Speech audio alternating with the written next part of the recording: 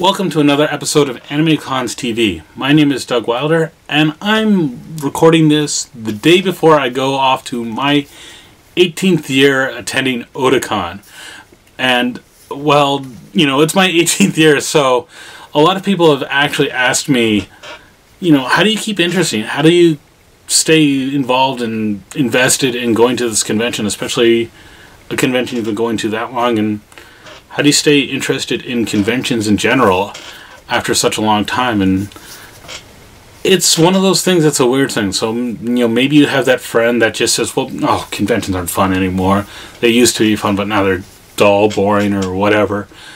Maybe you feel like, for whatever reason, kind of anime fandom has an expiration date, that you have to kind of grow up out of it. And, well, some of us are never going to grow up, but we'll get to that. Or maybe you feel like you've been going to conventions for a while now and nothing's really changed. It's only the same old thing over and over again, and it's gotten kind of boring. So I guess the question we got to ask is, how do you keep conventions interesting? Well, first things first, I'm going to tell you guys to do a little soul searching and think about why you started going to conventions. And how did that change? Did you start going because it was something you've never done before? It was something new, something flashy, something exciting, a new experience, things like that? Was it perhaps the only chance to see certain friends that you met online or never get to see anywhere else? Was the dealer's room at a convention the only chance to get certain merchandise that you collect because you can't find it anywhere else? Maybe you wanted to meet certain guests that were related to a favorite show or comic that you read. Or maybe there was some special programming that you absolutely had to see because you'd heard about it and you wanted to see it for the first time. So there's probably lots of reasons. And I'm going to touch on some of these as we look at alternate ways to kind of keep things at conventions, maybe not necessarily feeling new, but at least how to keep them interesting and engaging. So the first and most obvious one for me personally, I tell people, is consider doing different programming while you're at the convention. Don't just try and keep doing the same thing over and over again, because if you're doing the same thing over and over again, it's going to be literally the same thing. And eventually it does kind of get predictable. So there's different ways to do that.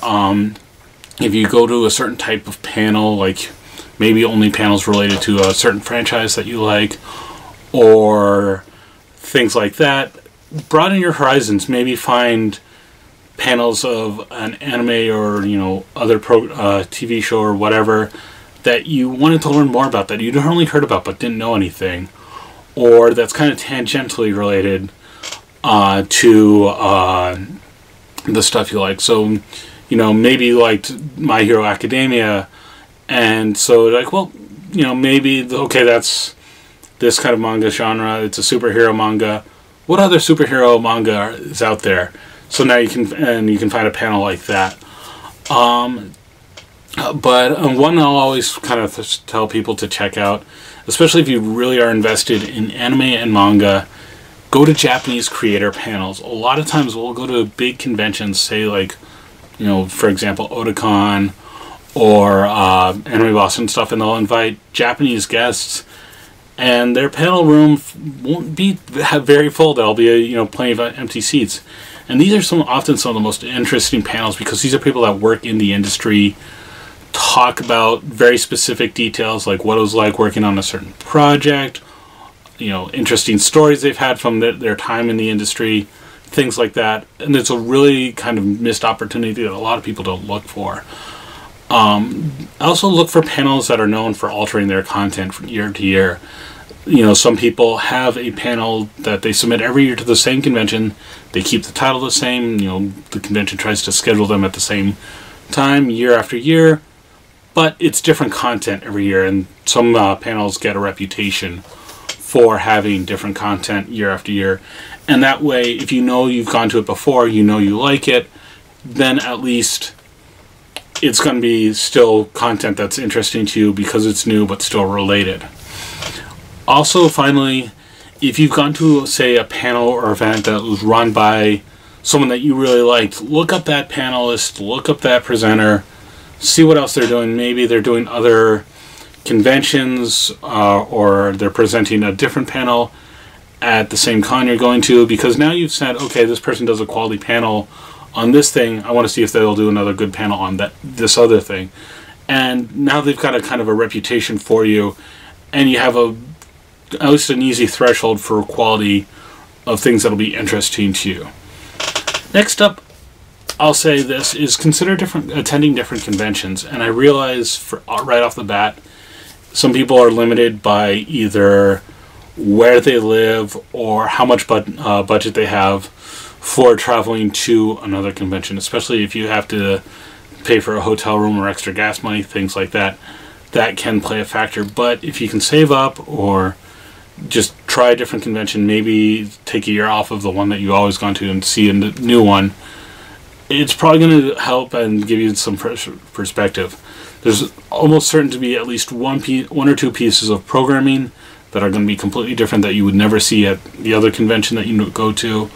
Maybe just different types of cosplayers at the convention because it's a different time of year, or just the fandom's different in that area, things like that.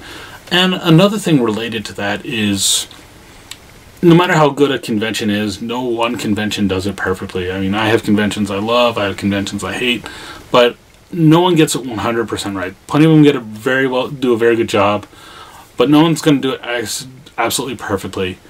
And sometimes if you go to another convention, you might get a deeper appreciation for kind of your hometown con, like the one that you go to locally, because of things like that. It's what you're used to.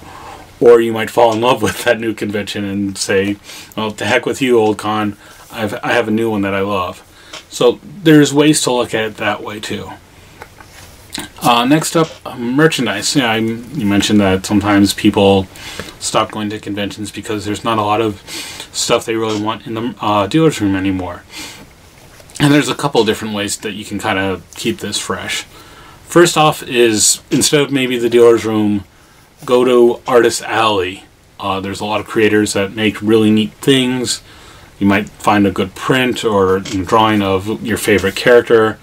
You might be able to commission a sketch of someone, your favorite character. Maybe get someone to draw your favorite Pokemon doing something awesome or something like that. And that's a good way to kind of get not only new and different merchandise, but especially if you do like a commission at an Artist Alley, it's going to be something that's kind of unique and special and just for you. It's one of a kind. But if you still want to kind of browse the dealer's room, there's a couple of things you can do. One of the things I've always tried to do for the past couple of years is I kind of have what I call a quest item. And what I mean by that is it's something that I'm specifically looking for, and I kind of limit myself to only looking for it in the dealer's room. Or it's harder to find, so I'm going to have to spend more time looking through booths, things like that. Several years ago now, I was collecting the original Great Teacher Onizuka manga. And I was buying just the regular individual volumes. And my rule was I could only buy individual volumes at a convention dealer's room. I wasn't allowed to go like on Amazon or eBay and order them that way. I had to buy it in a dealer's room. And it probably took me about a year till I got every single volume, because obviously I can't go to a convention every weekend as much as I'd like to be able to. And I had to search some vendor's booth to find it. I had to keep a list of the volumes I needed. But it was a fun way to kind of go through some of these older booths, especially ones that have kind of older stock, or they just kind of hold on to items until someone finally buys it at a convention, things like that. And it's a good way to kind of browse, especially if you like looking at, kind of, for lack of a better term, the shelf warmer items that the vendor holds on to forever and forever until they're able to sell it. Another thing you can do is, especially like booths that have a lot of merchandise that's hard to browse, is take some time, if you can, make some time to really dive in, so to speak. At what was the name of that con? Anime Fan Fest, thank you. In New Jersey, back 2 years ago, I think. I went to that convention, and one of the things I did was I found one vendor that had a bunch of, clearly those long comic book boxes full of floppy comic books, and they were all anime and kind of manga related ones like that. And several friends and I, we started just diving in and spending time browsing through the booths to see what we found. Like, I found some really neat, like, old Gundam floppy books like this that, you know, kind of all but forgotten to time. But these were older items, kind of neat, and as a collector of Gundam, they were super cool. Another time I found one booth at, I believe it was Otakon, that sold nothing but kind of gotcha toys, you know, those little toys that come from coin machines that are in the little plastic balls, and they have little, like, kind of toys and stuff. And this was just a booth full of them from all sorts of anime, things like that. And once again, I had to just kind of dive in and start looking for things that I found interesting, because it was, you know, a little disorganized. Even sometimes it was, I think they had certain bins dedicated to certain franchises, but I still had to go through it all. And it was a neat way to really look at and see what I could find for interesting material. So it's a good way to just try something new. And that's part of it too. And speaking of part of it, the next thing I'll say for kind of keeping a convention fresh and interesting is, well, become part of it. And what I mean by that is maybe just not, instead of kind of consuming what the convention has to offer, maybe take the opposite role and be part of providing the content. And that can mean a bunch of different things, such as, well, those of you who have seen this podcast for a while now know that I like to present panels at convention. Maybe one way to keep a convention experience fresh is submit a panel application and present a panel at the convention. You can also join other programming. If you're starting to get into cosplay more, maybe sign up for the Masquerade. If you're an artist, maybe sign up for a table at Artist Alley. If you're trying your hand at video editing, submit to the music video contest. And stuff like that. It's neat because not only are you kind of enjoying the con on your own, but like say at the music video contest, if you're one of the finalists, not only do you get to sit down in that room that you've always seen all those AMVs that you love, but now you're a finalist and you get to see the video you made on the big screen and see the fans' reaction to it. And that's something that's pretty cool. I mean, things like that. And then, of course, the big one for kind of becoming part of it is maybe it's consider volunteering at the convention. Like, take a day, just do a couple hours with the volunteer stuff. Or if you want to get even more serious, look at joining staff of the convention. And I'll just preface this with volunteering and staffing are 100% not for everyone. For starters, we couldn't have a convention if everyone was on staff. But at the same time, there's plenty of other neat things that you can do, especially if there's an area you want to learn more about, or you have a special skill that might be helpful for the staff. Look into that. I've said before, when you're on staff, you get to kind of have a different brand of fun, different kind of it. And you'll probably meet a lot of neat people, and which kind of will bring us to the next thing, which is, we say friends sometimes say, oh, well, cons aren't interesting to me. And this can be a tough one because sometimes just people grow out of fandoms. It happens. Things that mattered to us, 5-10 years ago don't matter to us anymore, and that's okay. If you want to try, maybe invite that friend, say, hey, I'm going to XYZ Con in Wichita. I'd love for you to be able to come back and see it. And maybe the friend will say, oh, it's been time. But the friend could say, oh, I'm sorry, that's not really my thing anymore.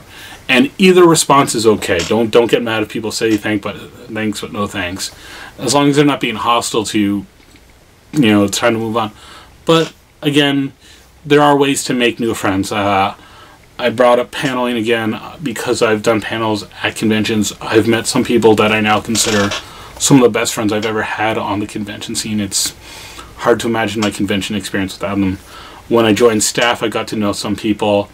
I met Patrick, our main host of AnimeCons TV and webmaster of AnimeCons.com. I met him through staffing. I met Elizabeth, one of our other hosts on AnimeCons TV, when she joined staff. Our friend Sketch, he joined staff after I got to know him, but he was on staff at Anime Boston for a little while too. things like that. And again, these are people that I've met that are some of the people that are super dear to me and things like that. So it's a really neat way to meet friends. And again, Artist Alley is another way you can make connections if you decide to run a table. If you submit an anime music video, maybe you can meet up with fellow editors, things like that. There's plenty of ways to make new friends. I mean, I know it can be scary to make new friends. I get it, but don't give up hope. There's just ways to look at it. And finally, the thing I will say is one of the ways you can avoid burnout and just feeling like cons are getting stale is think about quality of conventions versus quantity of convention. A lot of burnout I've seen for people that say conventions are no longer fun are people who either do too many conventions, like they attend 20 in a year, or they just burn themselves out because they try and do every single thing at one convention, and both aren't that good. So consider what you're doing and really kind of invest your time and make do the ones that you know are going to be fun. Do the things that really are the things you're passionate about. Don't just kind of do a convention or do an event at a convention for the sake of doing it. Attend it, do it, because it's something that matters to you. And sometimes it requires taking a step back and just saying, I'm going to do maybe a fewer conventions this year, but I'm still going to go to that one I know I always have a good time at. And this is really good if you go to a lot of conventions and starting to feel burnt out. Taking a step back, taking a year off, and only focusing on the ones that you know for certain are the ones you have fun at will make those ones even better, because now you've kind of given yourself a little bit of a reprieve.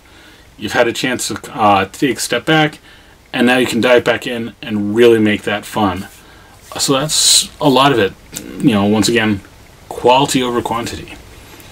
So if you have any other questions about how to keep conventions fresh or anything else, don't forget to send us an email or at podcast@animecons.tv, or look us up on social media with AnimeCons TV.